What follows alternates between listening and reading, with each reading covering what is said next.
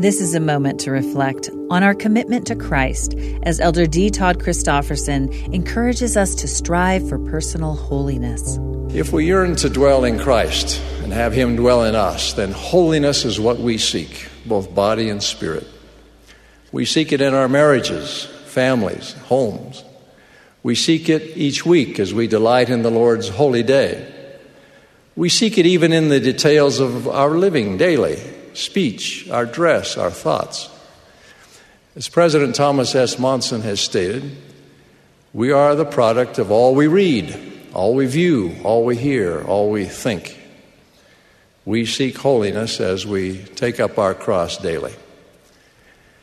Sister Carol F. McConkie has observed, quote, "We recognize the multitude of tests, temptations, and tribulations that could pull us away from all that is virtuous and praiseworthy before God.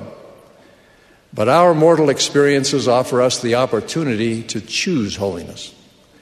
Most often it is the sacrifices we make to keep our covenants that sanctify us and make us holy," unquote. And to the sacrifices we make, I would add the service we give. We know that when we're in the service of our fellow beings, we're only in the service of our God. And the Lord reminds us that such service is central to His life and character. For even the Son of Man came not to be ministered unto, but to minister, and to give His life a ransom for many. It is a consuming endeavor, and it would be terribly daunting if in our striving for holiness we were alone. The glorious truth is we're not alone. We have the love of God, the grace of Christ, the comfort and guidance of the Holy Spirit, and the fellowship and encouragement of fellow saints in the body of Christ. Let us not be content with where we are, but neither let us be discouraged. As a simple but thoughtful hymn urges us, take time to be holy. The world rushes on.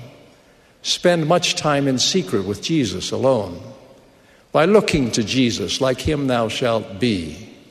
Thy friends in thy conduct His likeness shall see.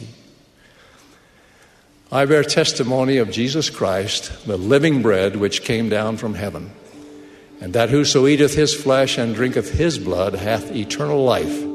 That was an excerpt from Elder D. Todd Christofferson's talk, The Living Bread Which Came Down from Heaven. This is a moment to reflect.